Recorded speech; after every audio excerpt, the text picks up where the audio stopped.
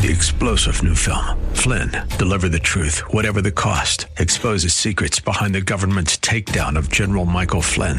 Flynn knew what the intel world had been up to. He ordered the first audit of the use of contractors. This set off alarm bells. He told the truth. He was the most dangerous person for Donald Trump to hire. They had to get rid of Flynn. Flynn, Deliver the Truth, Whatever the Cost. Available now. Watch it today. Go to salemnow.com. salemnow.com. From the streets of Melrose Park to the trading floor of the Merc, he's fought for every dollar he's ever earned. And now, with personal liberty and our system of capitalism under assault in America, he's here to seize back our rights from the government. With a cigar in one hand and a copy of the Declaration of Independence in the other, he's Sean Thompson. And this is the Sean Thompson Show.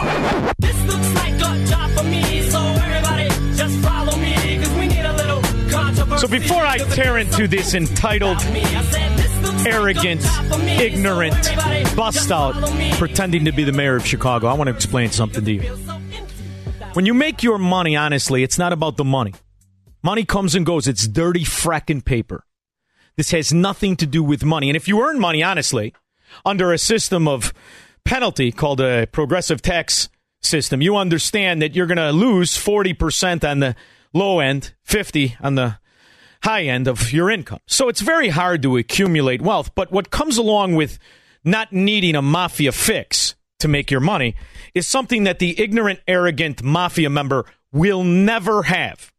And that's self-respect and character. So when I give you a dissertation of why Brandon Johnson is a bust-out, it's not because of money, because this bust-out has made more money than most people will make because of his mafia connections. You see, he never had a job. So he had a ghost job, pretended to be a teacher, and this is the kind of system that produces 5% of the kids can read. Now, when I say 5%, what that means is 5 out of 100 kids can fracking read to grade level. What you see in this once great city, now a ghetto, sewer of corruption, now a national punchline. What you see is the result of uneducated wildings running amok. But what is fascinating to me is the celebration of these ignorant, arrogant, entitled drags on society, welfare roaches. See, that's the other thing about self-respect and character. You'd rather be broke than get something for nothing. That's the important part here. So a lot of times this will be dragged off into, ooh, rich or poor. Has nothing to do with it. Some of the people with the highest amount of self-respect and pride and character are poor, but they will not sell their dignity. Unlike a Chicago rat Democrat, most of whom are wealthy because they're in the mafia, have those mystical, magical retirement pensions. But that's not wealth. That's just the benefits of being a scam artist fraud. They'll never have real pride, real self-respect, or real character. That's the easy way out. Those are the meatheads that voted for that short-in-the-pants mafia for decades, that turned a once great city, a hub of business, finance, insurance, advertising, into a fracking joke. Now a ghetto. And now is when you're going to see the ignorance and arrogance of the welfare roach. When people say stuff about Chicago who don't live in Chicago, what do we say, Chicago? That's shut the frack up. This scumbag, low life. And this is low living.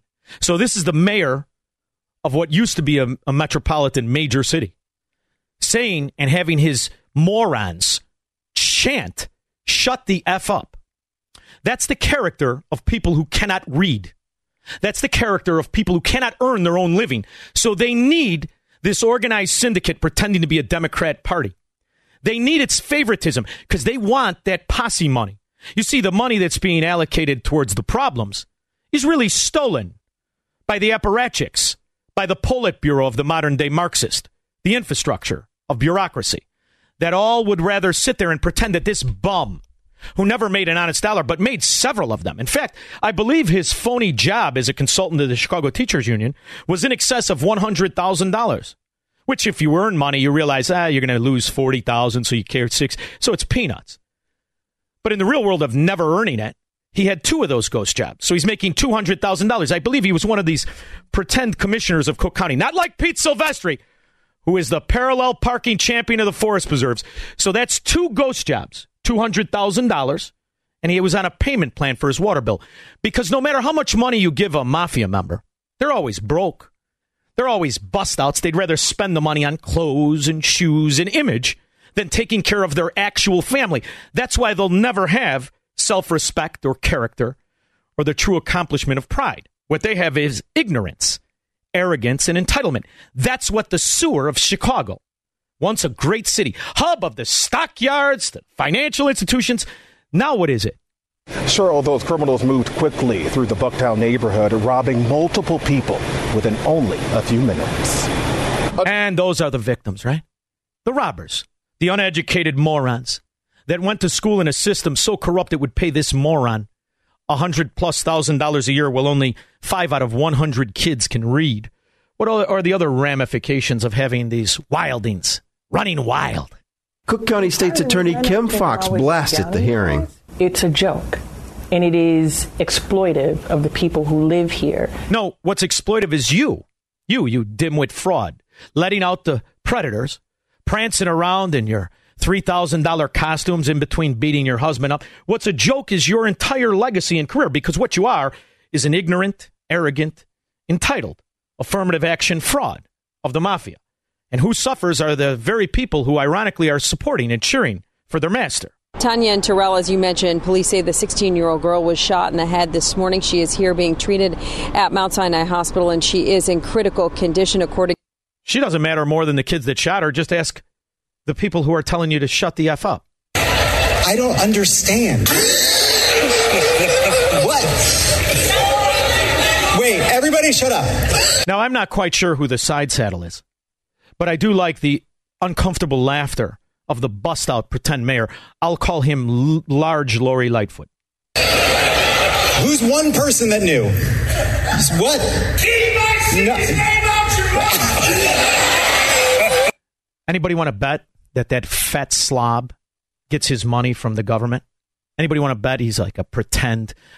He's one of those city workers that doesn't quite know where he's supposed to be in the morning because he's never had to go? Wow, that's exactly as welcoming as the mayor was talking about. I'm sorry about that, gentlemen. What? Yes, that's a real saying. Shut the f*** up about Chicago. You don't live here? That's the character of a once great city that attracted major businesses, complete industries, think tanks, and the rest of it. I mean, we are the hub of everything from the stockyards to insurance, advertising, financial districts, all gone now. And this is the new populace of a once great city. And that's why it's a ghetto. And the funny part is about watching these half-ass gangsters, it reminds me of my old area where bust-outs, morons, would drive around in very expensive cars and rent apartments, walk around with more money in their pocket than they had in their checking account, and their wives were worried and their kids were embarrassed. And they walked around like, in my neighborhood, it's called Spacones. But this is what's known as a Chicago Democrat. And we've known it as that as well. But there's other ramifications. The good people are always the ones that pay. Target announced that it will close 9 of its stores, including the one on 117th Street in Harlem. The stores will shutter for good on October 21st. And as Fox 5's Arthur Chen reports. Now, as you listen to all of the nonsense, these are all Democrat areas. It's through the nation circa 2023 when the new celebration of the Democrat mafia is stupidity, ignorance, arrogance, and entitlement. Safety changes are coming to DePaul University. The increased measures are happening after multiple students were robbed at gunpoint over the weekend. Well, who put a college in the middle of a ghetto? Whose bright idea was it to put an institution of higher education in the middle of a ghetto? Oh, you mean it wasn't always a ghetto? When did it become a ghetto? Right around the time Kim Foxx came to town, right? Cook County State's Attorney Kim Foxx blasted the hearing. It's a joke. And it is exploitive of the people who live here and who have been victims of crime. What can Congress do to help make Chicago safer? We have needed reasonable, common sense gun laws to be. Listen here, you fracking moron. You absolute fracking moron. None of the people who are committing the shootings follow any laws, number one. Number two, how many of your gangster disciples, your El Rukins, your Sinaloas, are now working in government? How many of them are working in the police department? How many of them are contributing to the campaigns of the aldermen who never knew? What do you mean these are drug corners? How could it be? In the meantime, the scumbag lowlife drug user from all around Illinois knows exactly where to go to get the drugs. But Kim Foxx, the rest of the authorities, and all of them in Chicago, the entire government, they had no idea. And now you're going to blame the gun? Well, the gun here, dummy. It's for people who are honest that unfortunately have to travel to your now ghetto, once a great city, because they still have attachments or business legacies. It's the only way we can fend ourselves off from the same idiots that would celebrate a supposed mayor chanting, "Shut the frack up," like a $2 whore that he is. He's actually not good enough to be a $2 whore. He's a CTU member. Passed since the early 90s. The hearing comes only days before a possible federal government shutdown. The early 90s? No. Listen here, peanut head. I know your head's unusually shaped. You probably can't fit a lot of IQ points where it's narrow around your temple. However, this problem persists since you got the job, moron. Maybe you should take time off from beating that unfortunate husband of yours and pay attention to the actual data. In a statement, Congresswoman Jan Schakowsky called the hearing a distraction. Jim Jordan and his MAGA... Now, is that the Jan Schakowsky who's married to Bob Creamer, the scallywag political apparatchik who's had to plead guilty to all kinds of corruption and skullduggery? Is that him? Now, listen, I'm willing, Jan, to cut your unfortunate husband a break. After all, God knows the horrors he's seen. However, that's known as a criminal. But he's celebrated with all of you Chicago Democrat, weather underground, Marxist mafia scum, isn't he? Allies are the same people who on January 6th, 2021, enabled an attack on the United States Capitol and sought to end American democracy. You know what's funny on that attack? That attack was far less violent than Monday was in the city of Chicago. In fact, I don't remember a 16-year-old girl getting shot, college kids getting robbed, 3 robberies in 10 minutes, or any of the other things Brandon Johnson and the Chicago moron wants to celebrate. I don't remember any of that. Do you remember that, Squirrel? Me either. In the meantime, what does it look like when the 16-year-old gets shot? Do we focus on not just the 16-year-old, but what is the cost attached to this kind of violence and mayhem, aside from the actual hospital bill of the kid, the victim?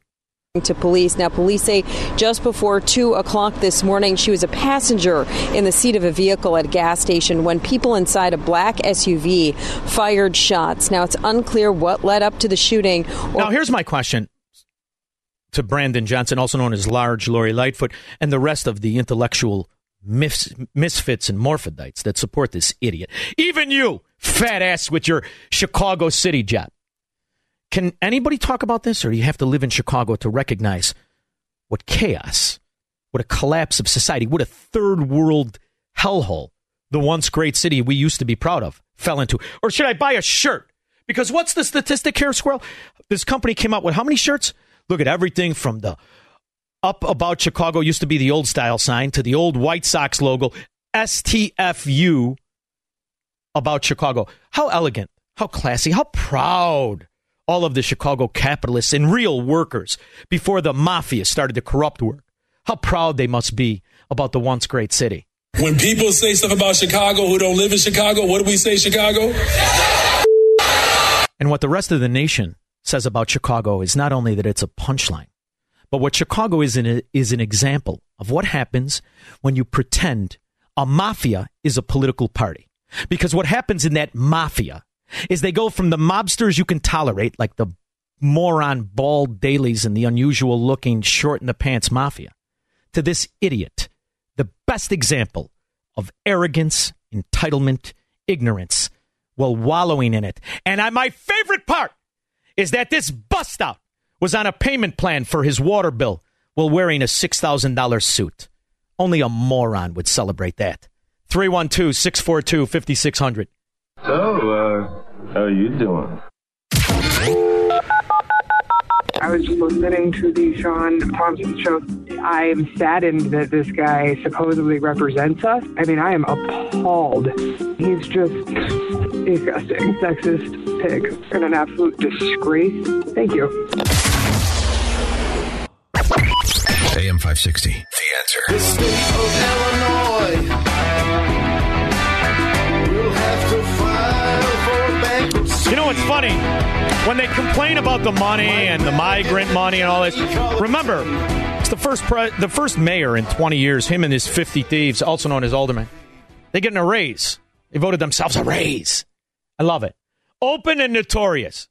And when you question them about the obvious failings, I mean, how many clips do we have where they don't want to turn over the paperwork of the money they're stealing in called staffing? Ooh, it's staffing. Well, who are you paying? We're paying our Democrats.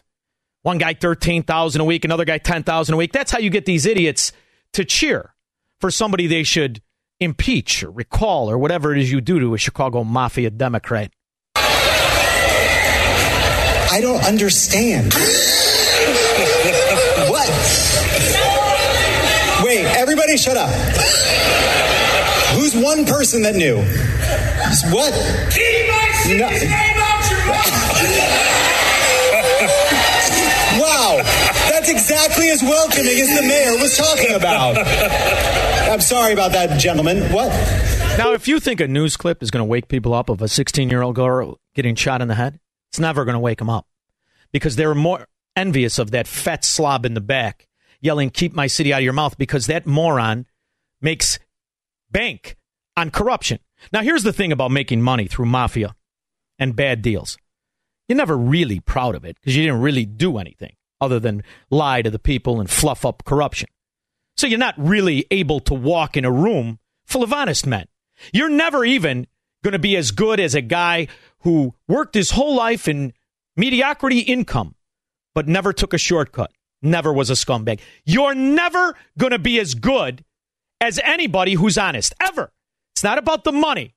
At the end of the day, when you're on that bed, like a guppy, like Jimmy Carter, who refuses to die, all that matters is your character, not the money. It's only an idiot that would sell out his character for money, or also known as a Democrat voter. How you doing? Where's the Democrat voter? Here we go. Hey guys, it's your girl Shalane. I'm back today with another video. In today's video, we're going to discuss the government shutdown and y'all, how this impacts Social Security, free lunch, SNAP, WIC, military, everything. We also are going to talk about new updates to pandemic EBT in some more states that have been approved. We're going to talk about this October 1st increase in SNAP. That's if we get it, if the government doesn't shut down, and more, my darling. This is going to be a long video. So if you want to increase in SNAP. So you're talking about a shutdown because what they know is there'll always be an increase. And who does the accounting on any of this welfare money? New York has money pending from the 24th through the 28th of this month on their cards. So now this is super big, right? Because the news was reporting at the end of December. So check your cards if you are in New York and let me know if you got that money.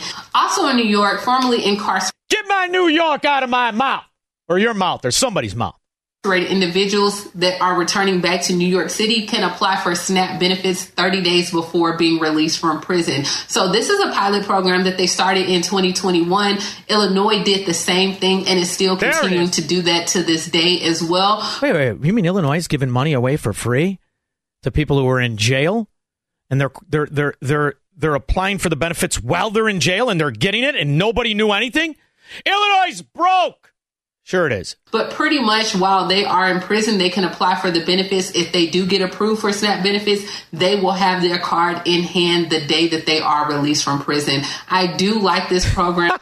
That's good news for all you scumbags that were in prison as well. But now they're trying to push it to the forefront so people know that they can start applying for it. And so before the expansion in this pilot program, they would have to wait at least 45 days before they can get benefits, if not longer, because they had to wait till they were released from prison, then go ahead and apply, and then go through that whole process, and then wait on their benefits. So now, what do we know about these benefits, Squirrel?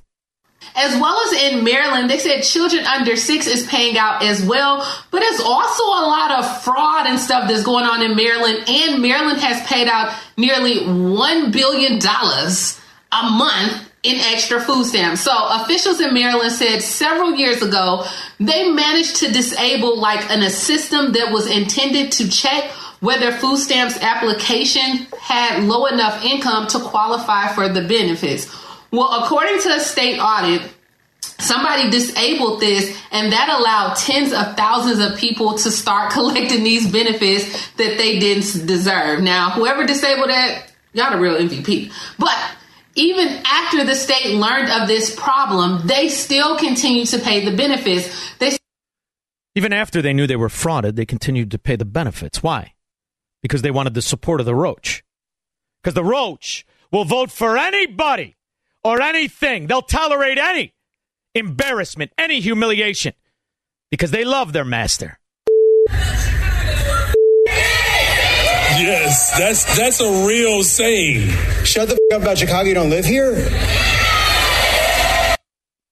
Nobody with decency would live there, surrounded by scum, half-ass gangsters, open and notorious frauds like Brandon Johnson and 48 of the 50 thieves. 312-642-5600.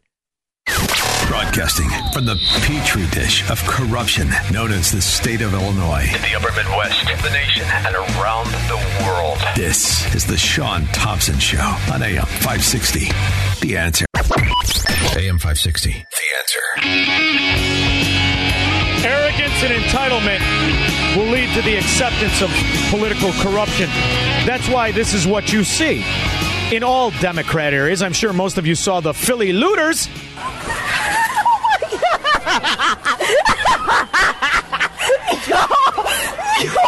See, my favorite part isn't the news clip. My favorite part is hearing from the people themselves as they celebrate the demise of once great cities across America. What is the common denominator? Anybody? Common denominator? Democrats. Said they have no business being in Chicago discussing public safety. No comment from Mayor Johnson about today's hearing. Tomorrow, City Council is expected to confirm his pick for top cop. Ben and Lourdes? Oh, but you left out the part. You left out the part, Chicago News. He gave himself a raise, you fracking morons. Now celebrate. Don't get dignity, integrity, or honesty in your mouth. Keep it out of your mouth. Rats. Chuck and Dullivan. Hey, I want to commend you for saying that the gangbangers have got into the police department. Back in the 90s, I worked for a company called UBM, United Black Management. I was the only white superintendent there, and I remodeled it was called the Stewart School. It was at 65th and Stewart, and the school was the old Loretta High School. And on the first day of school, they turned around and they let the people come through, and they had to go through metal detectors because George Bush said, we have to have... Chuck, I understand. I remember. I've heard you tell the story, but do you think this has to do with the fact that they're black? Who's the first organized crime to go into politics? No. The Irish and the Italian. This is the old thing. Mexicans in Mexico is nothing but a cartel front. It's the 5th largest employer of Mexico. They brag openly about buying a president for $100 million. This has nothing to do with race, man. This is about character and self-respect. It's what's wonderful about the year 2023 is how openly they display their lack of character, their lack of self-respect, their ignorance, and their arrogance. It's absolutely wonderful to see because now it's undeniable. 75% of the cases were still getting benefits a month later, 2 months later, 3 months later. So I guess they were like, you know what? We're looking out for the people. We're doing this for the culture, right? So now the USDA, they're paying $1 billion a month for the people, for the culture. They're paying it even though they know it's fraud. That's for the people and for the culture. That's how you get Democrat voters. Because what they're afraid of is if somebody with actual character and self-respect were to say, wait a minute, let's do an audit of who's getting the welfare cheese. Then all of a sudden, it'd be over with overnight. So they'll tolerate the open and notorious scum. They'll tolerate it because it comes with a paycheck. It comes with free food, so they think. Even though there's no such thing as free food. It doesn't matter. They're going to come with it anyway. How can people be so inconsistent? Why is it that free immigration was a good thing before 1914 and free immigration is a bad thing today? Well, there's a sense in which that answer is right. There's a sense in which free immigration, in the same sense as we had it before 1914, is not possible today. Why not? Because it is one thing to have free immigration to jobs. It is another thing to have free immigration to welfare. And you cannot have both. Exactly. That's why now when you see the illegal alien get off the bus, they're proud to be here for welfare. They're not really looking for jobs. More migrants are expected in Chicago today, and we have already seen a record number of new arrivals this week. Volunteer groups say this situation is dire. CBS 2's asked. Why is it dire? It's dire because when they get here, they expect you to pay for their house, to pay for their food, to pay for their entertainment. Look at how they get off the buses here and go to Disney World, and look at how the people who pay for vacations get off the bus. It's the same look on their face. Hey, Mickey, when can I get on a ride? It's a disgrace. It's a national disgrace, which is why if you track the money of $1.5 billion of Kamala Harris, the czar of the border, going to El Salvador, Nicaragua, Venezuela, and giving money to corrupt governments, what was she giving them money for? To incentivize what you're seeing before you. Because in this so-called problem, Brandon Johnson, the Chicago Mafia Democrats have even a better excuse for a federal bailout, as 50% of it goes to his posse, pretending to be staff. Now step and fetch and vote Democrat and get Chicago out your effing mouth. What a low-rent display of just crime. Jim and Lyle. Sean, can you imagine what person of low character came up with the program to pay yourself $300 a month to take your own kids to school? LBJ knew when he passed a welfare system that incentivized people to be lowlifes, that he would not only destroy the quality of lives, but have a base for eternity. He bragged about it. Well, I have an evolution on my thinking on this. I used to aspire to move to southwestern Florida or maybe Arizona. Now I want to stick around to see them eat their crap sandwich. Well, you can do it from here. I'll do it from there, because anywhere that I live will never, ever incentivize failure. I don't care where it is. Doesn't have to be Southwest Florida, which I enjoy now. If they should start to vote for morons and lowlifes and scumbags like Joe Biden or Brandon Johnson or any other Democrat, then I'll get the hell out of there too. Because I will not lower my standards and normalize this kind of open and notorious thievery, absolute corruption, to celebrate some sense of pride versus the real display of what it is: arrogance, entitlement, and bald-faced ignorance. That's all you see here. When people say stuff about Chicago who don't live in Chicago, what do we say, Chicago? I wouldn't even want to dirty my shoes anymore. I used to go there every day. But the difference is, when I went there, I was a taxpayer. I was an asset to society. Now, what do you have there? The Brandon Johnsons, the CTU, also known as leeches, welfare roaches, and suckers to corruption. They just keep sucking like the leech, and their thirst is insatiable. There's a lot of $6,000 suits. They're not going to buy themselves. Owen in Willowbrook.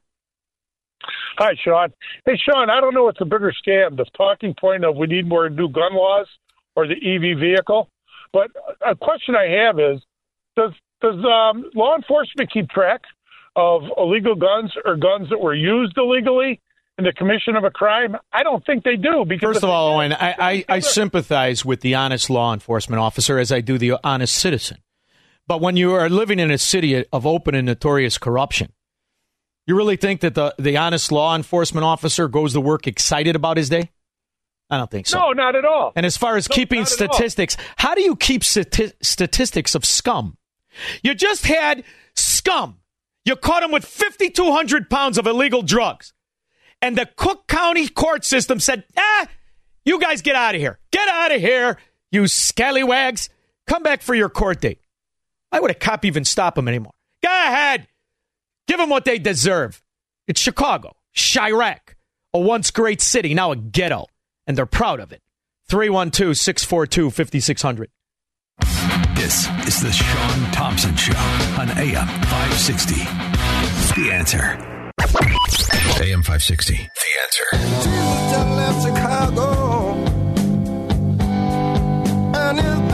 By the way, do you think it's better anywhere else as the Democrats are in charge? You realize who you're dealing with, right? Absolute and total fracking morons.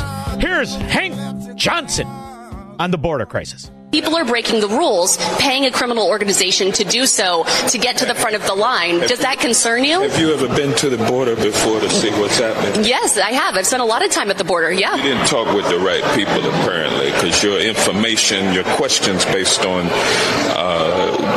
your questions are kind of off base. Are they off base? What? Are the questions off base? You remember Hank Johnson. Here is the intellect of a Democrat, Hank Johnson. This is a island that at its widest level is 12 miles from shore to shore, and at its smallest level or smallest location, it's 7 miles between one shore and the other. Is that correct? I don't have the exact dimensions, but to your point, sir, I think Guam is a small island. Very small island, and about 24 miles, if I recall, long. So 24 miles long, about 7 miles wide at the least widest place on the island, and about 12 miles wide on the widest part of the island. And I don't know how many square miles that is. Do you happen to know?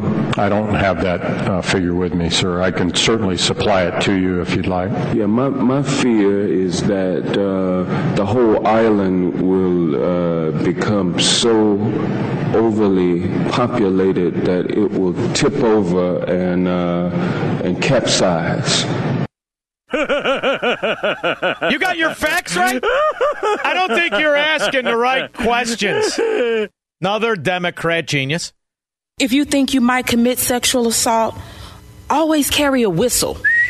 When you find yourself about to commit sexual assault, blow the whistle until someone else stops you. Brilliant. They got all the answers. Go ahead. Live in the areas that they are in charge of. I dare you. And what about that Dalton mayor from yesterday? How's her posse doing? She go shopping today? I definitely know she ate lunch. George in Naperville. Sean, Brandon Johnson and his ilk have a chip on their shoulder, and they're going to gamble it on a reimagined existence. Chicago, as we knew it, is toast. Oh, absolutely. I couldn't agree with you more. Absolutely. The good news is you can buy a T-shirt. Oh, yeah, you get these nifty T-shirts. They take logos of businesses that used to be here, like the cookie place with the fat kid in the jar. You remember that one? Get your... yeah, but that business is out of Chicago because Chicago's a ghetto. That's okay. It's a Chicago legend. Here's another ice cream parlor that they were known for, the Popcorn. All the places that closed because of these moron, mafia, Marxist scumbags posing as a political party. Mark Oaklawn. John, how are you, my friend? Good, how are you? Good. Hey, I saw Joe Biden was walking arm in arm with the UAW. I don't think that's a position of solidarity. Joe Biden can't walk on his own anymore. That's a good point. Yeah.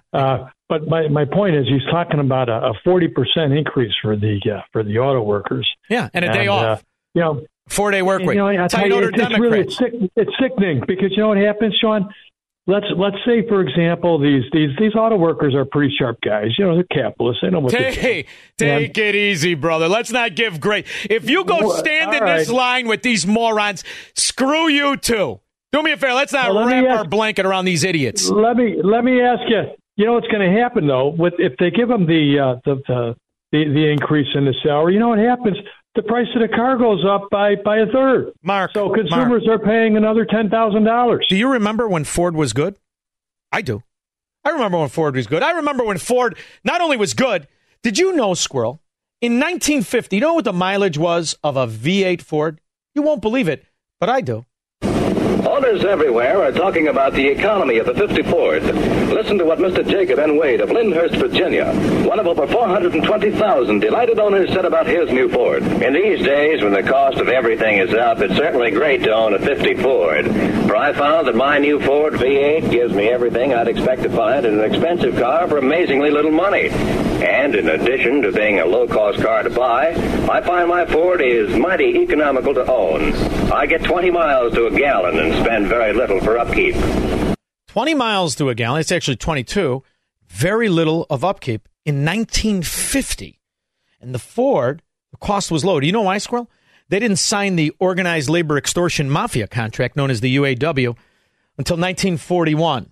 They were able to sustain a little bit of the cost of stupidity. But back then in the 40s, you could fire a union member for getting drunk and high in a forest preserve. Not now. Sean Fain and the UAW that has stole $70 million of the money from the workers that they don't want to find. They guarantee more money from those evil corporate guys. You got to be an absolute fracking moron to be a Democrat or in the mafia. Then I understand it. And you're going to like my next guest. We'll be back after this to tell you who he is. This is the Sean Thompson Show on AM 560. The answer to the trading floor of the Merc. He's fought for every dollar he's ever earned. And now, with personal liberty and our system of capitalism under assault in America, he's here to seize back our rights from the government. With a cigar in one hand and a copy of the Declaration of Independence in the other, he's Sean Thompson. And this is the Sean Thompson Show. This looks like on top of me. My next guest, fascinating man, truly. He's appeared in 46 films. Freshman, Any Given Sunday, Seabiscuit, but that's not the film you know him for. Instantly a movie star. Also an accomplished singer. He's having a one-man experience on October 15th at the Moonlight Theater in St. Charles. You can buy tickets at moonlighttheater.com/events. He is Gianni Russo. It is the Gianni Russo Experience. Gianni, thank you so much for joining me. How are you? No, thank you for having me, man. This is great. I appreciate it. I have to tell you, I'm a fan of yours for a multitude of reasons.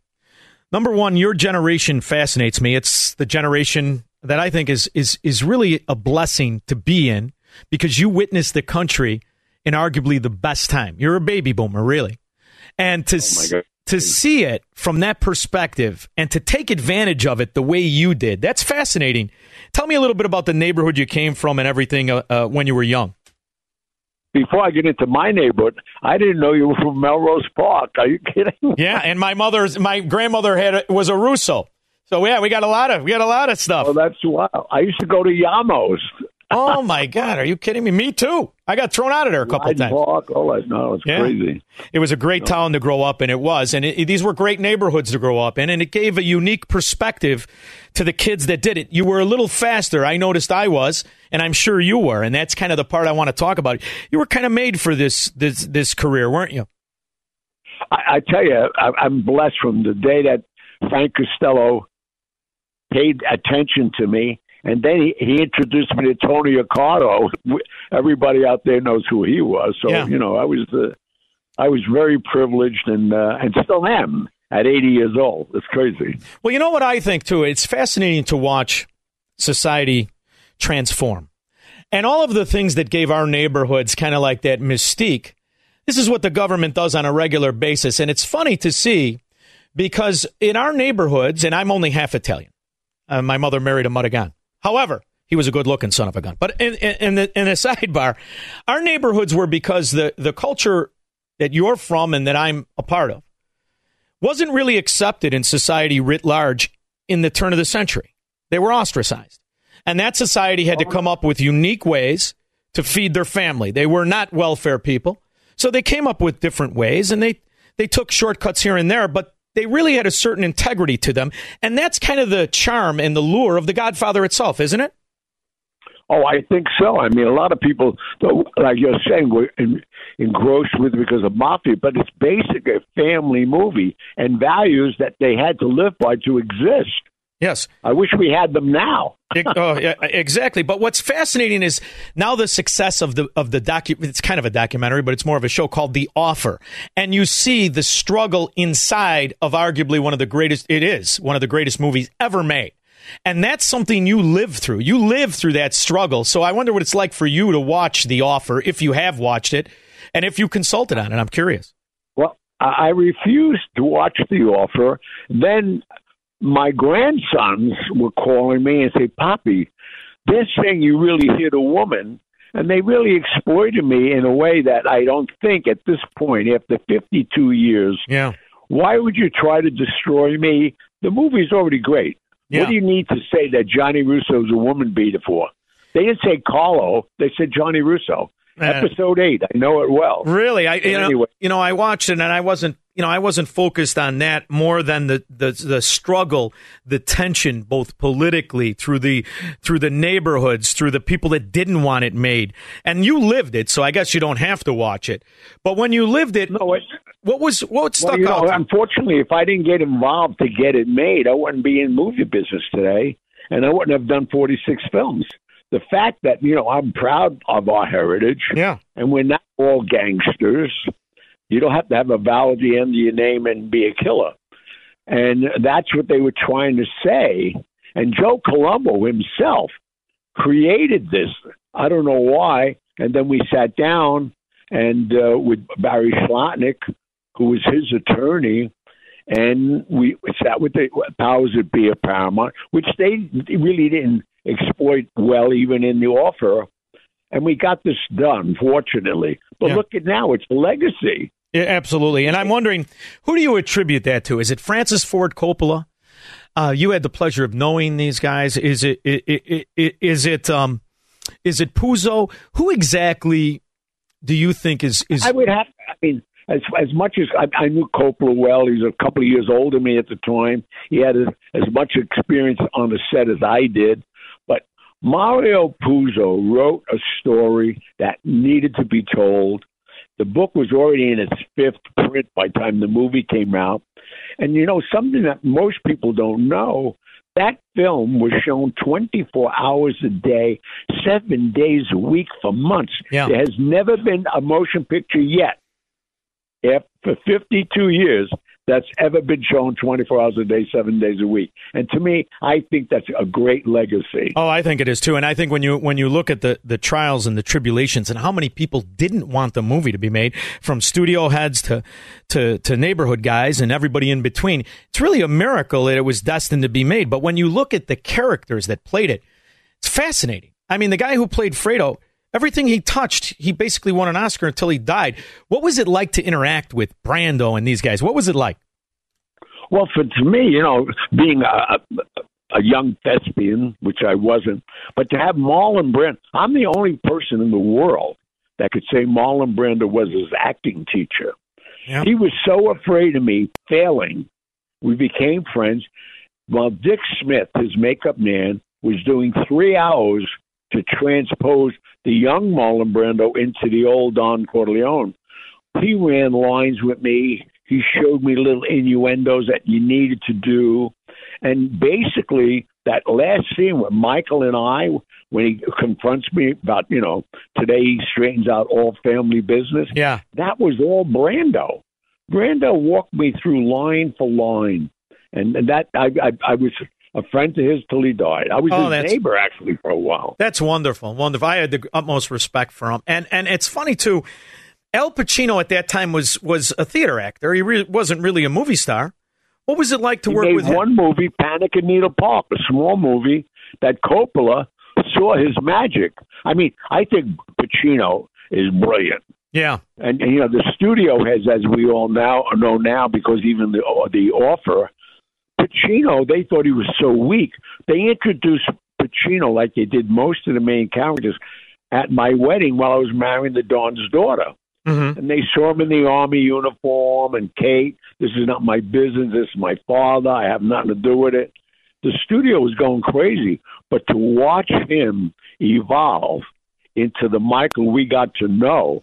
That was brilliant. And you know what comes through, and I don't know if it's true of Nevermind, it just seems like there's a certain integrity in his character, and I think that's what the key to being successful in anything is. And it kind of translates. Oh, yeah. Is it that way when you interact with him? He seems like he'd be the same guy he was in 1976 or 72. Is he that way? He's that way, and I'm very close to the guy, and I don't know how many in your audience realize it. Pacino called me, and we met with Oliver Stone, and the three of us started to create a movie called Any Given Sunday. Yes. Which we had 38 movie stars, and Pacino played Mike Shanahan. My brother-in-law at the time owned the Denver Broncos, and there I was now involved in another major motion picture. I mean, some of the accolades that I've gotten, I just fell into, but I'm happy to have them. Oh, what a life, though, honestly. And you know, I'm most curious about a guy who, it just seems tragic to me, and that's John Cazale, as he would be called in my neighborhood. I'm not quite sure how you pronounce his last name, but what an amazing actor at a time that really, since Brando, nobody really had that kind of presence on film. He was amazing, and he doesn't get credit because he died so young. But when you look at his career, what was his personality like? Was he? You know. I have to say one thing that showed me as a new actor the unity of these stars, Pacino, Brando, all of them put him in every movie. During The Godfather, he was analyzed with a brain tumor. Oh boy, that's what. And he had a short time to live. They put him in everything, so he would have money for his kids. Oh, that is absolutely wonderful. Now, I'm kind of a film buff. Was Harvey Keitel in that clique? Why do I remember the stories where Harvey Keitel was supposed to get a part in The Godfather and at the last minute didn't? Am I misremembering that, or did I hear wrong? I don't know that. I wasn't privy to. Imagine me. I was the first time on the set. They weren't even talking to me. Really? Wait, did it take a while? And after they saw you at Brando, I'm assuming that was the wedge that brought you in. Well, you know what the funniest thing was? Well, when we did the rehearsal on 119th Street, we weren't even supposed to look at Brando or approach him. He approached me. And then when I got in his face because he tried to get me fired, then he thought, wow, this kid is brilliant. That really turned them all around. Now they all wanted to be friends with me and him. Really? So I was going to the set every day in a 65 Bentley with a Chinese chick chauffeur, and they were in Ford station wagons. That's fantastic. Now I heard another rumor that if it's true, when I meet you, I'm already going to give you a cigar, and I can't wait to shake your hand. But is it true, Marilyn Monroe? Because that is, forget about it. That is the best of the best. Were you friends with Marilyn Monroe? I was very close friends for 4.5 years. I fortunately and unfortunately, on July 31st, 1962, was with her. That was the last weekend of her life up in Cal Neva. And Bobby Kennedy, I'll say it and shout it from the rooftops, Bobby Kennedy killed her. He forced her to have an abortion of a child because he was married to Ethel. And I put it in my book. It's in my book, My Life in the Movie and the Mob. And even the publisher was saying, we can't say that's not proven. I said, say it. I like it. And we did. That's good. And nobody sued you. And his son is running for president now. So if you were going to get sued, you'd be sued. Yeah, let me. When I saw that movie, The Misfits, and you look at that movie, right? It's her last film. It's Clark Gable's last film. And I think it's God, his name escapes me. The other guy, the other actor, the main actor in it. It's his last film, too. But in that Misfits, she just had that look about her. You knew. Was it a sadness she just carried with her, or is that something that happened after she toiled with the Kennedys? No, you know what it was with her? What we had in common. I was in Bellevue recovering from polio after 7 years. I was 12.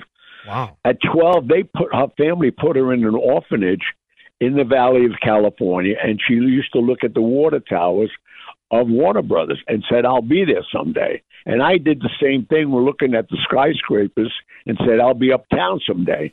And when we met because of Costello. And then, one thing led to another, and we had so many parallels. But I have to say, I respect her. She had such a low esteem of herself and didn't realize who she was. Yeah. And, and everybody took advantage of it. I'm talking about everybody. Yeah. Tony Curtis, Sinatra, Marlon Brando, everybody. Well, gorgeous women with low self-esteem. That was the target. That's the weak elk, let alone Marilyn Monroe. I could talk to you forever. I look for them myself. Tell me a little bit about this show, because listen. I'm not normally in Chicago. I go back and forth. I left Melrose Park. I went to Elmwood Park. Then I left to go to Florida. But I'm telling you, thinking about coming back on October 15th. Tell me about it. Well, what it is, I took my book, fortunately it's the bestseller, 5 years now, and I took you chronologically through the high points and some lows, but the audience is going to experience 80 minutes of my 80 years of life.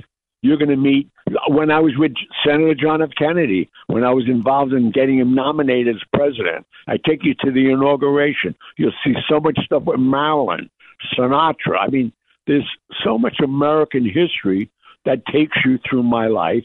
And the show, I've been doing it now for 2 years, and standing ovations everywhere I go, and I'm enjoying it. It's fun. Well, Gianni, it's a must-see. Gianni Russo, I've enjoyed you in everything I've seen you in. It has been a true pleasure. I cannot wait to meet you. Thank you for taking time out of your day, and I look forward to watching you for the rest of our lives. Thank you very much. Thank you and your audience, please. We'll be back with your calls and comments. Marxists, socialists, and communists are not welcome on the Sean Thompson Show on AM 560. The Answer. AM 560. The Answer. When the moon hits your eye like a big pizza. I will say this, Squirrel. A lot of misnomers, misconceptions. Greatest neighborhoods ever. Like you've had too much for Italian neighborhoods. What do you think of that? Greg and LaGrange. Hey, how you doing? Good. I think the actor in The Misfits you may have been thinking about is Eli Wallach. Montgomery Clift. And I wasn't sure I was going to say it. But Montgomery Clift, Clark Gable, Marilyn Monroe. It's the movie for at least the two of them, Gable and Monroe. I think it was Montgomery Clift's last movie, too. Did you ever watch the movie? Yeah. Absolutely one of my favorites. Absolutely fantastic. And they made Clark Gable go back to do retakes. He died right after. Right after the last retake, he went home and had a heart attack on the couch. Yeah, it's fascinating. Yeah. But what a great movie. But there's a certain sadness that, Marilyn Monroe had. Everybody knows the tumultuous relationship between her and the Kennedys, and the whole brothers thing is weird. And it's ironic that, it comes out, we can still look back at history, actual history, and have the difference of opinion of, I don't know if Bob Kennedy killed her or who killed her, but I do think it was awful shady. The other thing is, I think it was Keitel that was offered the part in Apocalypse Now, but Carlo Rizzi's that role, just classic. You could still see him when I found out it was him. I flashed back to that scene where he's sitting on the stoop. He's telling the guy, "You still betting the Yankees? Is that guy still betting the Yankees?" tell that fast fly to knock it off, and then Sonny comes rolling up with the bat. Yeah. Do you know what would be interesting, Greg, is to watch him watch The Offer, because I wish he would give it a listen. First of all, if they slandered the guy, I get it. I'd be upset too, but I wouldn't watch 8. Then watch the first 7 of them, because to see how many wins were in the face of that movie being made, and to realize what that movie did. It's very interesting. He brings up we have no idea what the movie business was back then, but it played for 24 hours, the longest. And if you inflationally adjust the money, forget about all this nonsense today with David. I mean, it was a different world, but that was an actual film of quality versus the way they put movies together now on a computer. It's like a video game. It's interesting to see the different takes on it. I got to say, for movies, I mean, if there's such a thing as burning something like into a computer screen, that movie's like burned into my head. Yeah. I mean, it's just great. Thanks, it is. John. Great. Thank you, brother. I appreciate that very much. Rich in Indian Head Park. Rich is sleeping. Rich is sleeping. All right. Rich is sleeping. Craig, I'm on Greenwood. Oh, hey, Sean. Thanks for taking my call. Sure. Thanks for making. All right. Yeah, you were talking about these leftist rats and everything like that, how corrupt they are and everything. And all right, wait a minute. I'm going to save leftist rats for next break. 312-642-5600. He's Sean Thompson. Hello, Mr. Thompson. And this is the Sean Thompson Show on AM 560. The Answer. AM 560. The Answer. It's interesting when you only focus on the things that are important. The perspective you have and all that goes into that perspective. When we discuss these gangster Democrats, the contempt I have for them is because I'm aware of their fraud. Their fraud exists by policy profiteering, by creating a situation and then pretending we are the ones that need to solve it. Ooh, the government can't go on its spending limit. Now we have to solve it. In the meantime, they've been having a party with our money since this dimwit in diapers, this feeble fascist or Führer, whatever you like, has been in charge of the so-called country through usurpation of an election of which we still don't have the answers for. So tonight for the debate, I have people asking me, well, who do you like? And then none of it means anything to me if you haven't solved the problem of ballot harvesting, same-day voter registration, and a forensic audit of these Democrat mafia neighborhoods like the sewer, once great city of Chicago, now led by the scallywag scum that celebrate low living and cheating, like Brandon Johnson and the Chicago Democrats. So don't try to distract me with the problems as if they appeared this morning. The problems of government spending and the government shutdown happened almost instantaneously when any Democrat is in office, but particularly this corrupt whore, this asset of enemies, foreign and domestic. So it's funny how it's been taken out of context, right? I am well aware of what has been the prima facie evidence of the undeniable fact that Joe Biden is a traitor to his nation, called the laptop. And if you've ever even looked at it and you see the massive tens of thousands of emails, text messages, one of my favorite is from one of his cohorts of corruption, Devin Archer. It's a text message to this Hunter scumbag, crackhead, sister-in-law banging whoremonger, along with the pictures where the whores that Hunter Biden is partaking in would make Bob Menendez blush. They all look like they're 14 years old, the scum that he is.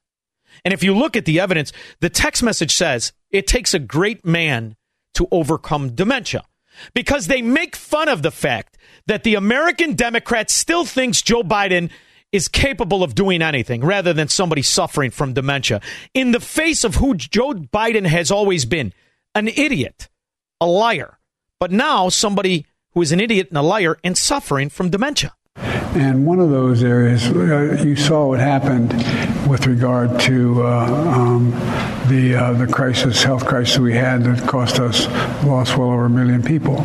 You mean COVID? You could go with COVID. You could go with COVID-19, or you could go with the pandemic. But none of those came to your feeble mind. And the reason is Joe Biden is on some sort of concoction of formaldehyde, B12, and Viagra that keeps him upright. Same concoction that's keeping Jimmy Carter still alive. In the meantime, this is what you are dealing with when you deal with dementia, dimwit in diapers, Joe Biden. And it varies. Think about it. I say to the public maybe listening, think about whether or not who you go to and how much you trust that doc is going to impact on whether you follow the instructions. I mean it. It's very basic human nature elements. And that's why having people from, quote, the neighborhood makes a big difference, I think. Now, this would be funny if you were sitting in a Panera, Starbucks, or Dunkin' Donuts, and you're sitting with your significant other, and this dimwit in diapers is babbling, and you start snickering. She says, "What's going on?" I said, you have to hear this moron behind me, and I think he soiled himself. But that is supposed to be the president of the United States. That's the difference. In the meantime, he goes off on these tangents in public, and the response by the so-called administration is to just run cover. Why did the White House choose to have the president take his latest COVID booster out of public view? Isn't this a time when, given the promotion of boosters and how important they are, that the public might want to see that the president's having? So the president got his vaccination. As you know, he has an incredibly busy schedule. He got his vaccination as the earliest moment that he could. And well, if you want him to live, you didn't give him his booster and his vaccination because the data is in, facts are in, and there's some startling evidence about the so-called vaccine. Now, for a long time, we've wanted data that compares death rates in vaccinated against unvaccinated people, vaccines for COVID-19 versus people that weren't vaccinated against COVID-19. What's the difference? Now, I'm going to be presenting data today that seems to show that the death rates overall are actually higher in those that are vaccinated, which, of course, is the opposite to what we would expect. We would expect the vaccine to be protective. But it actually turns out from this data that overall deaths are higher in the vaccinated and lower in the unvaccinated. But there are no questions about that. You're being told a lie and a fairy tale and a cover-up. But in the meantime, you have an opportunity. We, as a nation, have an opportunity to stop funding the insanity. We can stop. There have been stops put in to make us all reevaluate exactly what our government is spending money on, whether it's the Azov battalion in Ukraine, the corruption that we see in foreign policy, the mayhem we have in domestic issues. We can all make it stop.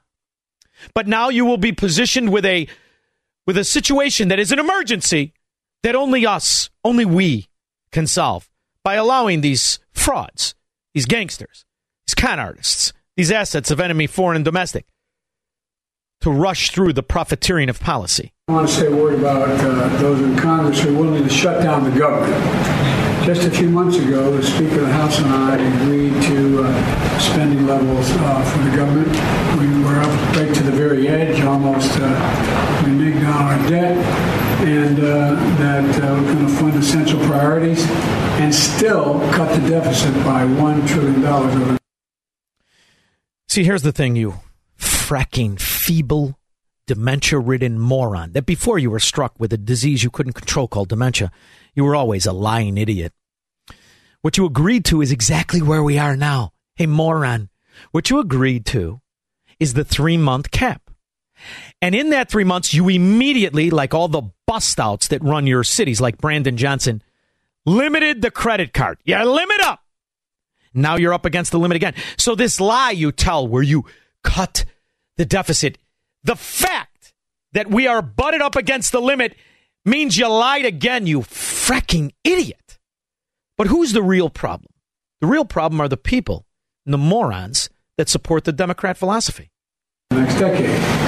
Now a small group of extreme House Republicans, they don't want to live up to that deal, and everyone in America could be faced with paying the price for that. America is paying the price. We are bankrupt.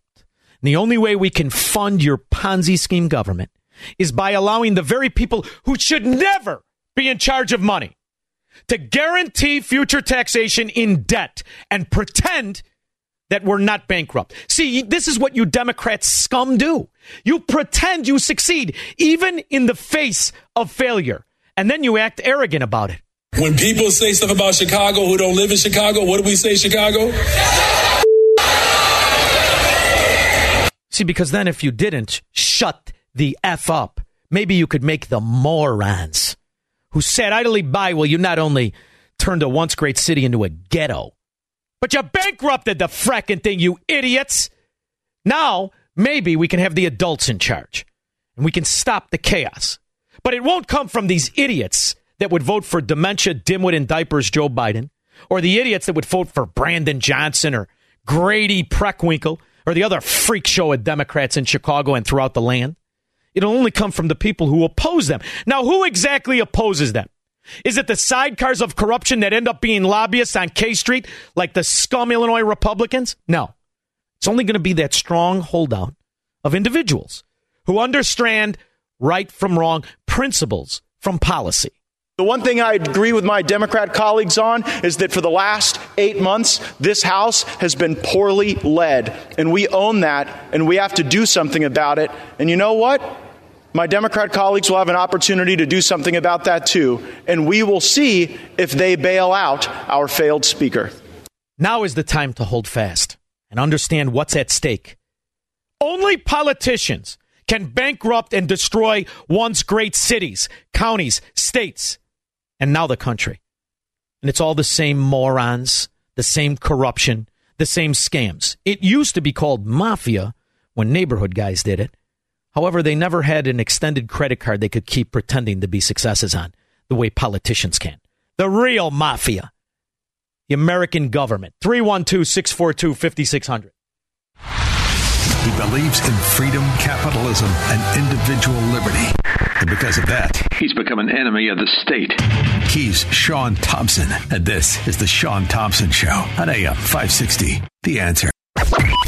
AM 560. The Answer. Because I want to be a cowboy. What was funny today was to hear the government talk about how bad it's going to be to have an actual government shutdown, and they don't want the American people to have the perspective to understand. Under, in my opinion, the greatest presidency in modern history, the Reagan years, government was shut down every year, 8 times. I'm Lisa Mascaro. I'm the chief congressional correspondent for the Associated Press. We are days away from a possible federal government shutdown. This isn't the first time the nation would be in a federal government shutdown. Shutdowns happen when Congress fails to pass its annual spending bills. A shutdown would clip all sorts of federal government services, programs that many Americans depend on. Of course, Social Security checks are still expected to go out, and other programs. Social Security checks still go out. So what is the real cut? Programs are still expected to be running somewhat. However, government employees, millions of employees, not just here in Washington, D.C., but across the nation. So what? So what? You don't do much anyway. Would be told to stay home. So ordinary Americans could see all sorts of closures if the federal government shuts down. Of course, the national parks always shut down, but there's other things that Americans might not see. Perhaps food safety inspectors or... food safety inspectors. When's the last time a food safety inspector you saw one? You see one? Where exactly are these mysterious food safety inspectors? They're in the forest preserves with Pete Silvestri. Work being done at national labs and sciences to improve health care, and of course at the airports. There's always concern that the airports will see worker shortages. And what do you mean, those guys dressed like Gaddafi? Those buffoons with the stains on their shirt? Can we keep it to a 3-stain minimum, sloths? And staff shortages, and that could impact travel for millions of Americans. And, of course, passports. If folks are trying to receive a new passport to travel, that also would potentially face shutdowns. Yeah, they're trying to make this sound important. In essence, you got 22 million morons, and maybe 6 million are important. The rest of them are driving around, hoping nobody notices they're not working in between lunch hour. So there's lots of seen and unseen ways that a disruption in the federal government could ripple across the U.S. economy. What about the court system? Because that was a big thing. Ooh, the court system.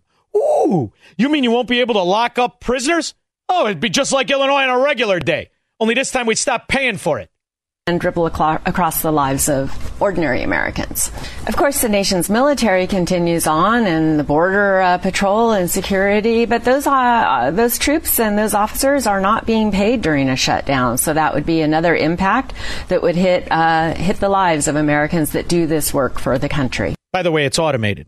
It's automated. If they're not paid, it's because some bureaucrat chooses to turn off the automated checks. It's not like any old ladies writing checks anymore. It ain't 1953. Robert, Villa Park.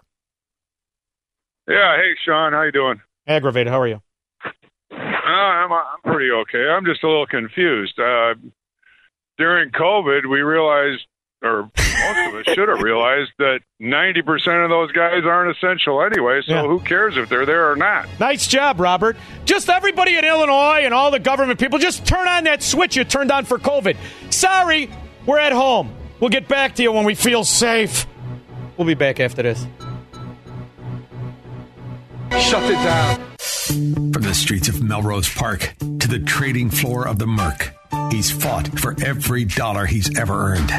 And now, with personal liberty and our system of capitalism under assault in America, he's here to seize back our rights from the government. With a cigar in one hand and a copy of the Declaration of Independence in the other, he's Sean Thompson. And this is The Sean Thompson Show. This looks like a job for me, so everybody just follow me, because we need a little controversy. There's a couple of major benefits of being from the formerly great city, now ghetto, known as Chicago. And what that is we've recognized for decades, Chicago is the American communist capital. That's why Saul Alinsky made it his home. But what he did was create a hybrid, communism and the mafia. I call it the Marxist mafia. My next guest recognizes the dangers of Marxism in all places. She's got a new book out, Hide Your Children, Exposing the Marxists Behind the Attack on America's Kids. Her name is Liz Wheeler. Liz, thank you for joining me. How are you? Hi, Sean. I'm good. Thanks so much for having me. Oh, I love having you because you're writing about a topic all Chicagoans are aware of. We've been shouting as loud as we can. However, there are still enough morons that vote to keep the mafia in power, and that's our real problem, isn't it? It is, but one of the things that maybe the silver lining of COVID the last couple of years is people, especially parents, even if they weren't particularly politically active, their eyes have been opened to the reality of some of these attacks on our children. I mean, think about how many parents just looked over their kids' shoulders on Zoom school and saw, critical race theory and trans ideology and 1619 Project and moral relativism being taught to their kids. And you don't have to be a conservative or a Republican. You don't even have to be a Christian parent to recognize that that is bad and wrong and that you don't want your kid being taught that. So I think we're on the verge of an awakening. We just need to make sure to construct our fighting strategy in a way that will actually be effective, because what the Republican Party has been doing for the last 50 years is not effective. What I love about your book is the title, Hide Your Children. You see, to me, this is the most important thing. Time stops for no one. Nobody, no thing, nothing stops time. Time is the only enemy we all have. We don't have time for the system to fix itself. The system has been bastardized and corrupted through decades. Now, union organized labor extortion mafias run the teachers' union in the major thoroughfares. When you talk about private schools, the way I send my kids, I had no idea how corrupt the Catholic education system was until, you start to really look into it. These frauds that they are. So the reality is you have to hide your children. I've come to the conclusion one of the best answers is to hide your children, to homeschool them, to keep them home and away from the scallywag scourge that would lead them to believe that this collectivist corruption is somehow normal. Is that the conclusion you came to?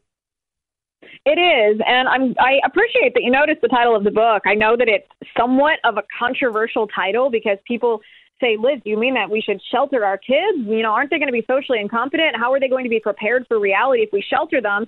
And my answer to that is it is incumbent on us as parents to give our children shelter from the evil of the world while we orient their minds towards what is right and what is wrong. We have to teach them what is right first before they encounter all of this evil that seeks to harm them so that they can recognize it and reject it when they see it. Because what's happening right now is little children who don't have a well-formed conscience, a well-formed moral compass, are encountering mixed messages that tell them that they're not a girl, they're a boy if they feel like it, that they're racist if they have white skin color, and they're coming away completely confused, which leaves them in a mentally vulnerable state, leaves them vulnerable really to Marxists forming their minds into exactly what Marxists want them to be. Well, it's something when you read about Karl Marx, the scum that he was, may he burn in hell for 1,000 millenniums. He had the ignorance and the arrogance of entitlement. This is the premise of all collectivism. I exist, therefore I deserve. And I don't want my kids associating with the scum that would vote for that or support that ideology anyway. So it's important that, to me, when you turn your kids over, they are certain of their own self. They have a certain self-confidence where they will not be intimidated or swayed by low-living Marxists, communists, and mafia members anyway. So I think that we've been doing education wrong the whole time. And the only reason I came to this conclusion is that years and years ago, I was asked to judge a contest. I did not know it was between homeschoolers. And I watched these kids who were unaware of kind of their inadequacies or their nerdiness, for lack of a better word, that they would have been made fun of in these ghetto schools or any school, really. We kind of turn kids over to the Lord of the Flies system way before we should ever introduce them into peer pressure situations, don't we? Well, what's really interesting, yes, we do. We certainly do. And you got to love those nerdy little homeschoolers. I say that with complete bias because I was one of them. I love them. And I'm grateful for that experience. And I will be doing the same with my children. But one of the most interesting tidbits that I came across in the course of researching this book, Sean, was I was researching the public school system, and I realized that public schooling only became mandatory in our country in 1852, not really that long ago. Massachusetts was the first state to make it compulsory, and the reason that they did was because the Protestant politicians in charge at the time recognized that this influx of immigrants that were coming to our nation, that the children of these immigrants who were predominantly Catholic needed to be taught American values. So they made public schooling mandatory so that they could indoctrinate these Catholic immigrant children in American values so that they would be loyal first to America rather than the country of their birth, and so that these politicians could indoctrinate them in Protestant doctrine versus Catholicism because of the ongoing battle between Protestants and Catholics. Yeah. And I realized that our education system actually was designed to serve as an indoctrination center. We oftentimes think of indoctrination as being something bad because of what the Democrats are indoctrinating our children with. But the actual idea of indoctrination is a morally neutral concept. It's not good or bad. It's dependent on what is being taught to our children. So I challenge conservatives to take back this institution and reclaim what it was intended to do, which is, yes, indoctrinate our children in American values and Judeo-Christian principles. It's good when it works. It's bad when you're hoisted by your own petard of propaganda. And that's really the legacy of the Department of Education, which is even newer. 1978. It was actually signed by Jimmy Carter, although the brainchild of the smarmy Richard Nixon, who really got it from Rockefeller, but that's a whole other topic. But the institution of the federal government's Department of Education is only 1978. Look at the damage it's done to education when you look in the formerly great city of my own, Chicago, where in the worst neighborhoods, and in some cases the best, you're talking 5 to 8% of kids can read to grade level. That's 5 to 8 out of 100 kids can read the grade level. Even less can do math. It does explain the current circumstances of the wildings that we see on our nightly news every night, doesn't it? It does, but here's the thing. When we see the Democrats acting in this way, I mean, we kind of expect it, right? We expect bad people with bad ideologies to do bad things. Our children are the ones that are the pawns in this game. But what actually infuriates me more than what Democrats are doing is how the Republican Party, which was supposed to be the political apparatus that served as a bulwark against the assaults of the left, assaults on our children, assaults on our institution, assaults on all things good and right and beautiful, on our liberty, the Republican Party has failed.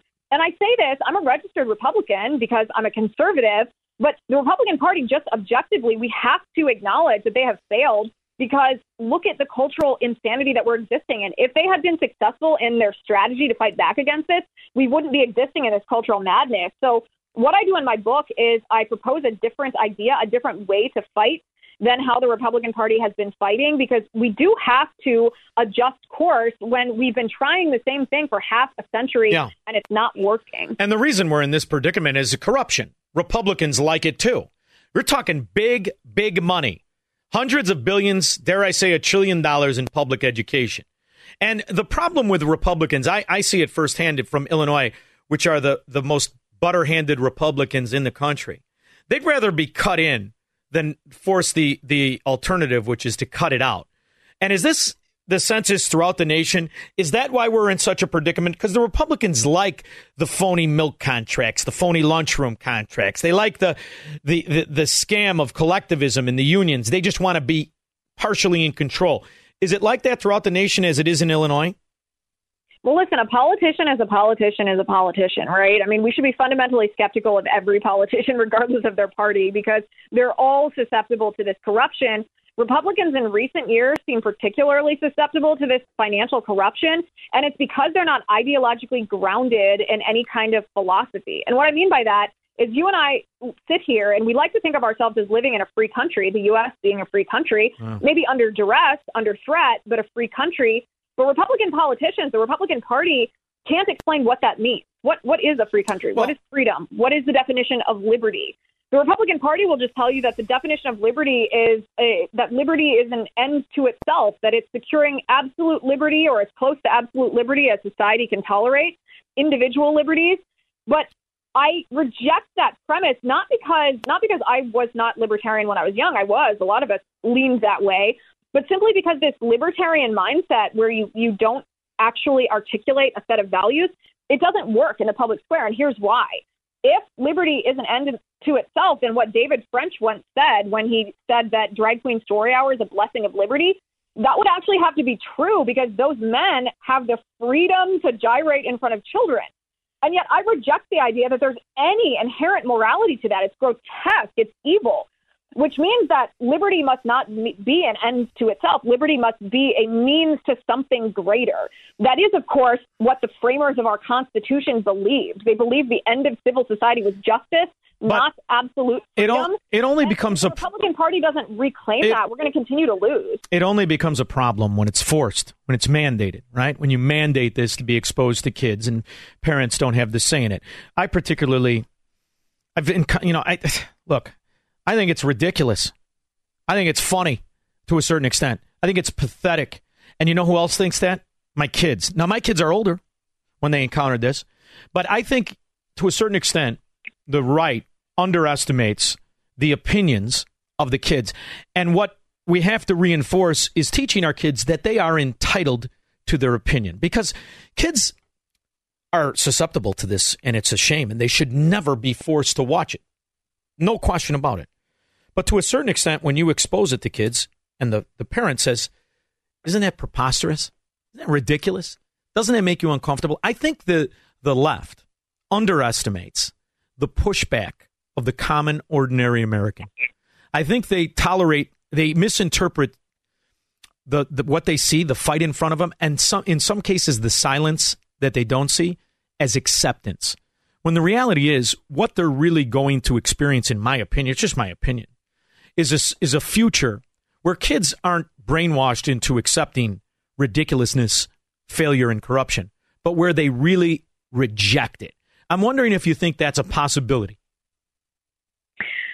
I wish that were the case. The problem with that, and I think that is, I'm sure, true in your family and other good, solid families where the mom and the dad are married and they have a religious grounding, but not every family in our country has that situation. There's a lot of brokenness, a lot of broken marriages, a lot of broken families, a lot of broken situations where children don't have this nuclear family to serve as the bulwark, so they aren't educated first in what's right before they encounter the wrong. So they're not able to recognize it as being preposterous the way that your children are, or I hope my children will be.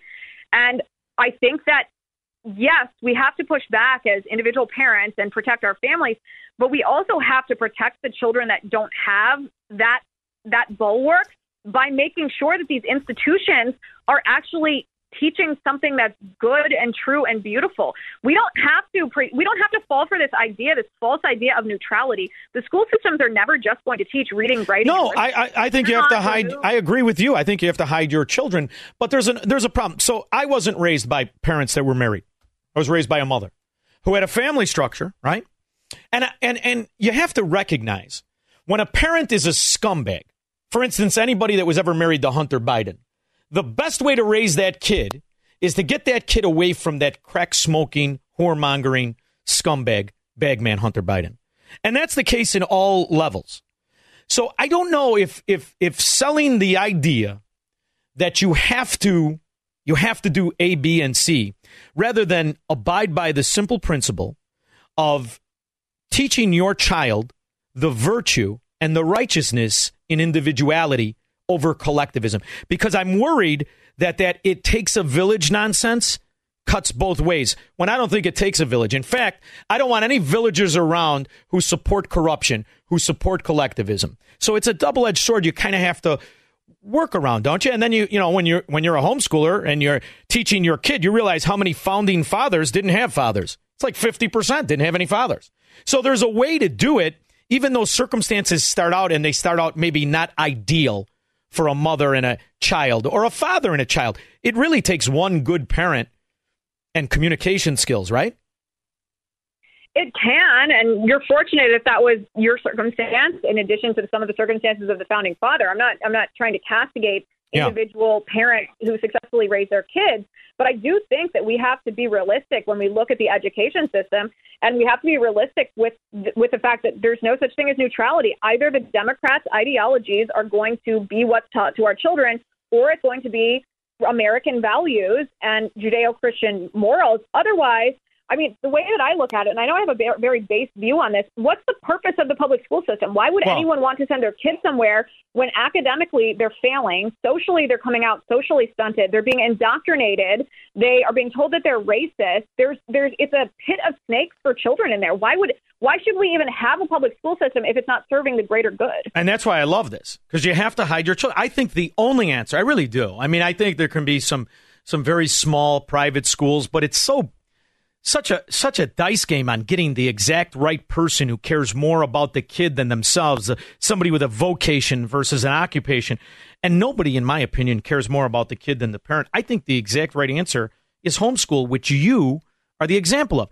The homeschooled child has a better grasp of an understanding of intellect, thought, humanity, and self-respect. And that's something we lose when we send our kids off to strangers. And I think you are the greatest example of why you need to hide your children and homeschool them. And I think that's the only answer. I think sometimes people are afraid because you don't want to say, I don't think you should send them to private school either. I think you should, and I did. I regret it, though. If I could do one thing over, it would be that. And I'm wondering if the first step should be homeschool your kid. Do not turn your kid over to society when it's so corrupted, so bastardized, so infiltrated with ideologies of collectivism until they're 18 and adults and can handle the pressures of peer pressure by themselves. What do you think? In chapter 12 of my book, I have a 12-step plan for how we can take back our country, take back these institutions, protect our kids. And one of those 12 steps is, if you possibly can, homeschool your child. Get them out of the public school system. As you seem to have experienced, the private school system is oftentimes not any better. Sometimes it's even worse because there's not even accountability to the taxpayer. If you possibly can homeschool your child, it will better serve them academically. It will better serve them socially. It will better serve them spiritually. You will actually educate them, and you will help form them into the self-sufficient, contributing member of society that our country so desperately needs. And it's why, by the way, that the left, the Marxists, are levying this attack against homeschooling. They want a presumptive ban on homeschooling. And their excuse for this, Sean, is crazy. They say homeschooling is abusive. And they're not claiming that homeschooled children are abused at a higher level. They simply call it abusive because it, quote, deprives the child of a public school experience. They know that homeschooling is an existential threat to the indoctrination that they are undergoing, or that they're subjecting children to in school. You know, Liz, what's always fascinated me, did you ever go back and read the letters during the Civil War of soldiers on both sides back to their family? And you read how brilliant these soldiers were, these kids. They were kids. And you read their ability to articulate their thought, the feelings, and the way in which they wrote to capture the climate that they were experiencing. Did you ever notice the difference in education from 200 years ago to now, where you look at these cities where the teachers make $119,000, $150,000, have all the benefits in the world, and neither the teachers nor the kids can talk, read, or write? I mean, you have to almost be astonished at how intellectually humanity is in its infancy as we think we're on the cutting edge of progress. Listen, Thomas Jefferson was younger than I am when he wrote the Declaration of Independence, so I will always be humbled by the level of, I don't even want to call it education, but intellect and knowledge and thoughtful analysis of ideology and philosophy that used to happen in this country that no longer happens. The only people you run across these days that come even close to that are often graduates of a homeschool education. Again, I couldn't advocate for that more. I think it's so important that we acknowledge the reality of the political enemy that we face, that it's not just nonsense or gone off the rails or a little bit of leftism in the leftist state, that this is a concerted effort to target our children. And if we want to fight back, we really have to recalibrate our fighting tactics, because what we're doing right now isn't working, but there is a way that we can win if we choose to do it. Hide your children. Exposing the Marxists behind the attack on America's kids. She is Liz Wheeler. Thank you so much, Liz. I can't wait to go through the book. I so enjoyed Tipping Points. It was fantastic. And it's funny how to topple the left's house of cards. Just let them keep going. They bankrupt everything and destroy everything they touch. Liz Wheeler, thank you for joining me. Sean, thanks so much. I appreciate it. We'll be back with your calls and comments. Make money, smoke cigars, and live free on the Sean Thompson Show on AM 560. The Answer. AM 560. The Answer. Interesting when you see the difference in the way a corrupt government, corrupt justice system, can fast-track their political enemies through persecution rather than just slow walk their scum.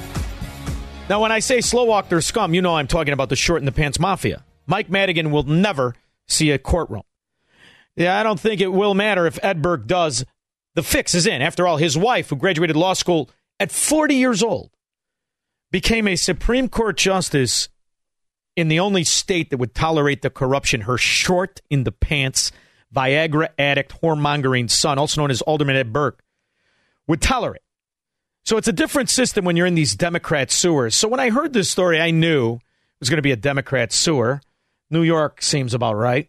Fox 5 News alert now, and a New York judge ruling that former President Trump, his son, and the entire Trump organization defrauded banks and insurers while building their real estate empire. The ruling says the former president and his company inflated the value of his assets by billions of dollars and exaggerated his net worth to secure financing.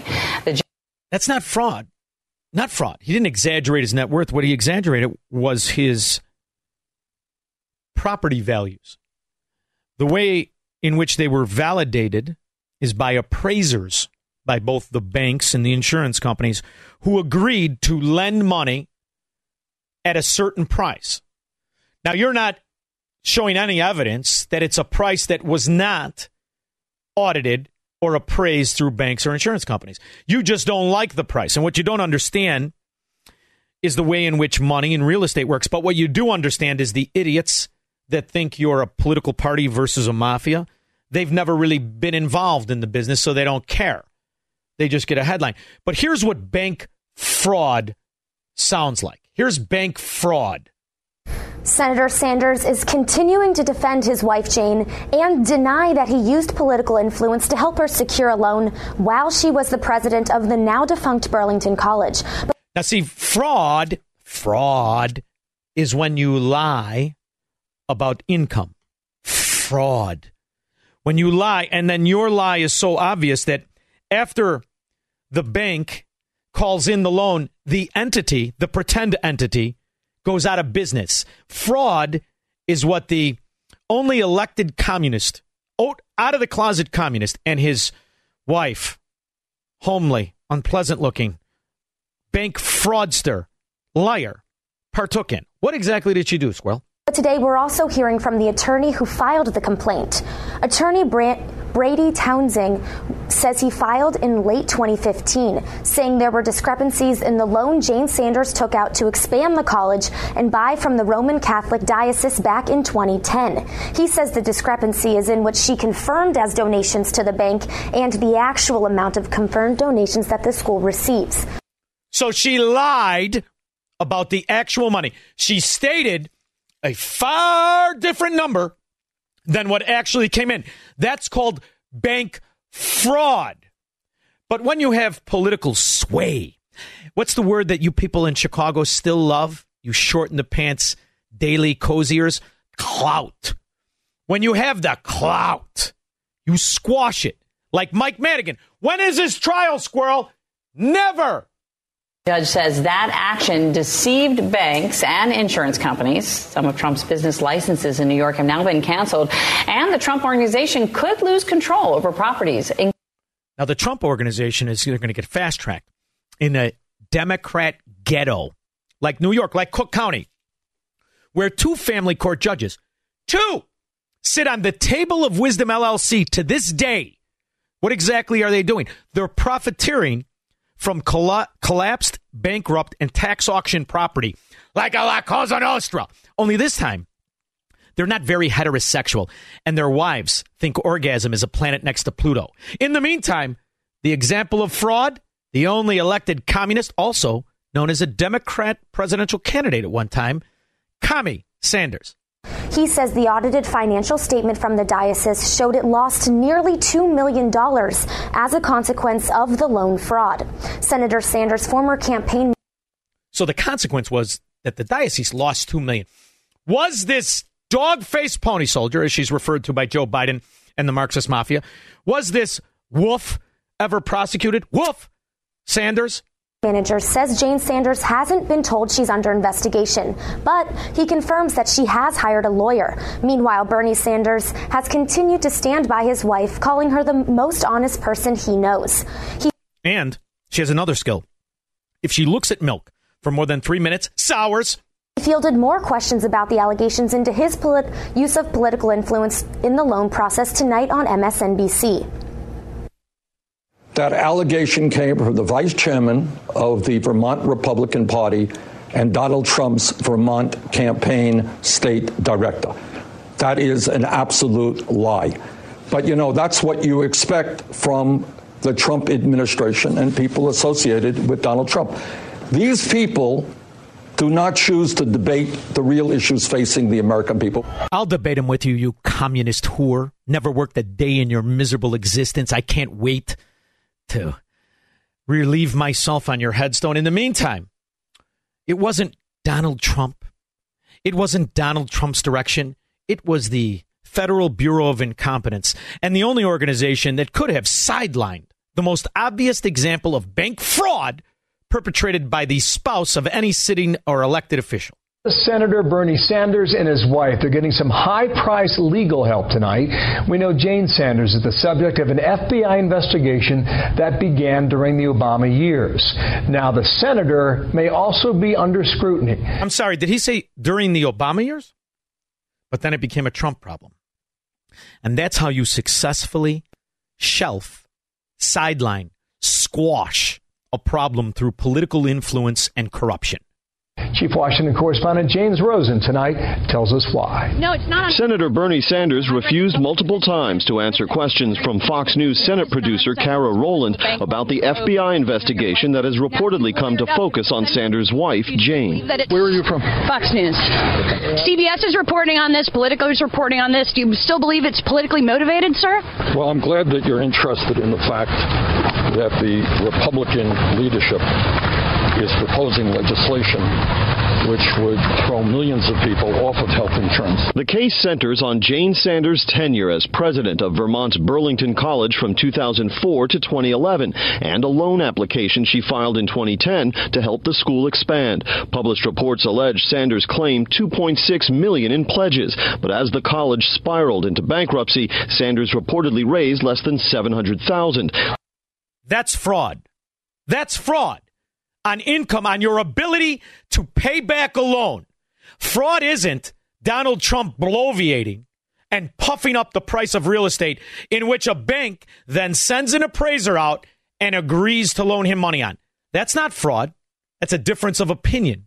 But see, in a Marxist communist society where Bernie Sanders and the scum Democrats that destroyed our once great city thrive, you can't disagree with them. Then you will be prosecuted. In the meantime, when you got enough cheese or clout in the Democrat mafia, there's no problem too big, whether you're the short in the pants gangster named Mike Madigan or the communist, and the only politician to go honeymoon in Moscow during the Cold War. He's a hero and a rising star. Leading the Trump campaign chair in Vermont, Brady Tunsing, to ask federal prosecutors and banking regulators to investigate what he termed apparent federal bank fraud. I have seen public records documents that show that an investigation has been started. Those records were with the Vermont Department of Education, where... Democrats squashed it. Banking, SEC, FTC, squashed it. Why? All run by government Gestapo assets of collectivism and corruption. That's where the real cheese is, in the Democrat mafia. 312-642-5600.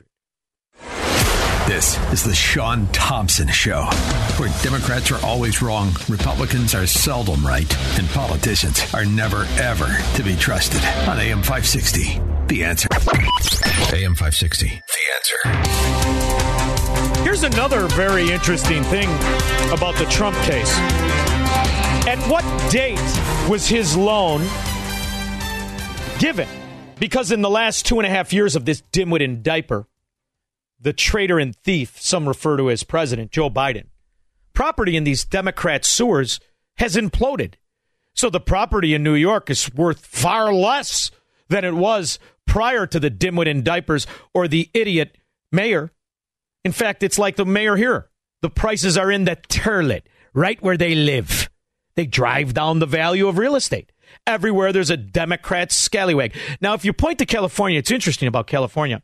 The only reason there's real estate values has any kind of equity or price is because they have a property tax freeze, which means the government can't run away and divert the cost of corruption the way they do in Chicago or New York or New Jersey or Philly, all of which the property values since the dimwit in diapers, Joe Biden, has stolen the office, has driven the prices down. So this is very interesting. There's a lot of moving parts. The good news is the people who are dumb enough to vote for Joe Biden, they really don't care about the nuances of business or value or money. And one of those areas, you saw what happened with regard to the crisis, health crisis we had that lost well over 1 million people. Morons, each and every one of you. Cream Puff Jim, I'm talking to you, dummy. Hello. Hey, you're not paying attention. You're as bright as they come. Greg in Rogers Park. Hey, Sean, I got a question for you. Usually when I voted, because I'm more of an old school, very fiscally conservative, person. I don't own a credit card or anything, but I used to go more with who I'd vote for, mostly looking at the fiscal responsibility is most important. Now, do you think it's changed now, where we got to get the crime in order before the fiscal, or is it both the same to you? Brother, I think, I give you credit for pretending that voting in Chicago is going to matter if you're not part of the scheme or the crime family. I don't think it's going to matter one iota.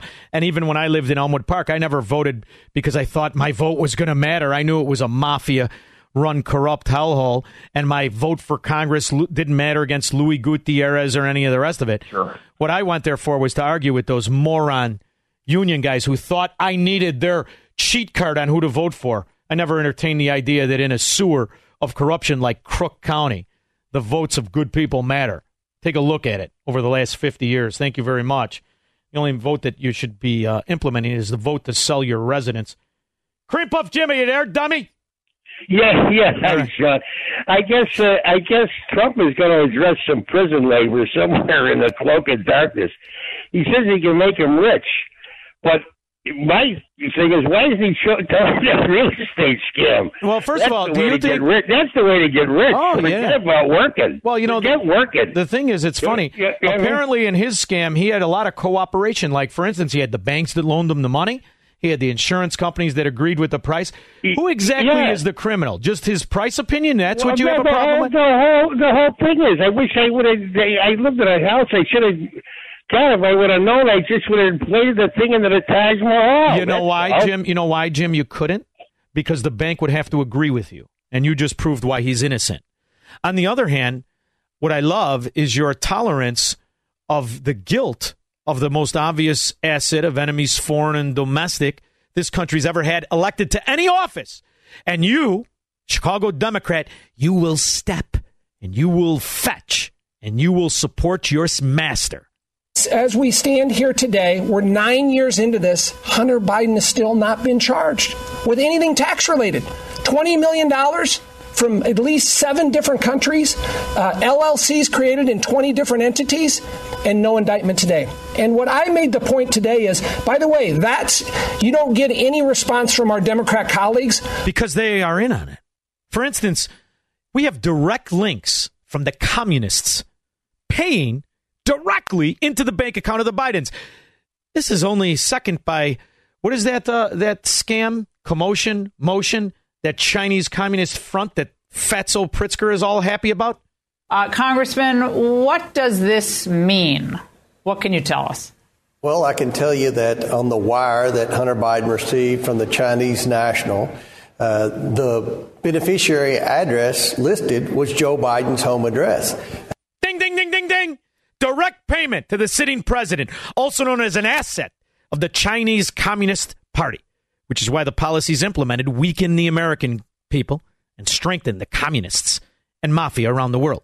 At a time where I'm pretty certain Hunter Biden was not living in the home of Joe Biden. But if you go back even further than that, this Jonathan Lee, who wired the $260,000 from China to Hunter Biden's personal account, doesn't matter to one step-and-fetch Democrat. He could shoot somebody in the middle of Fifth Avenue and not lose one Democrat vote. They're loyal slaves to their master. I'll be back tomorrow. 3-star General Michael J. Flynn, head of the Pentagon Intelligence Agency, knew all the government's dirty secrets. He was one of the most respected generals in the military. Flynn knew what the intel world had been up to. He understood its funding. He ordered the first audit of the use of contractors. This set off alarm bells.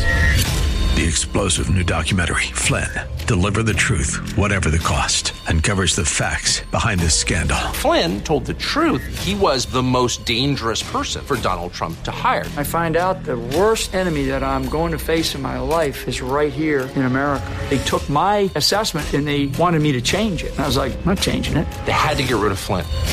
With in-depth interviews, archival footage, and never-before-seen personal records of the man behind the headlines. I just felt like I was drowning. Flynn, Deliver the Truth, Whatever the Cost. Available now. Watch it today. Go to salemnow.com. salemnow.com.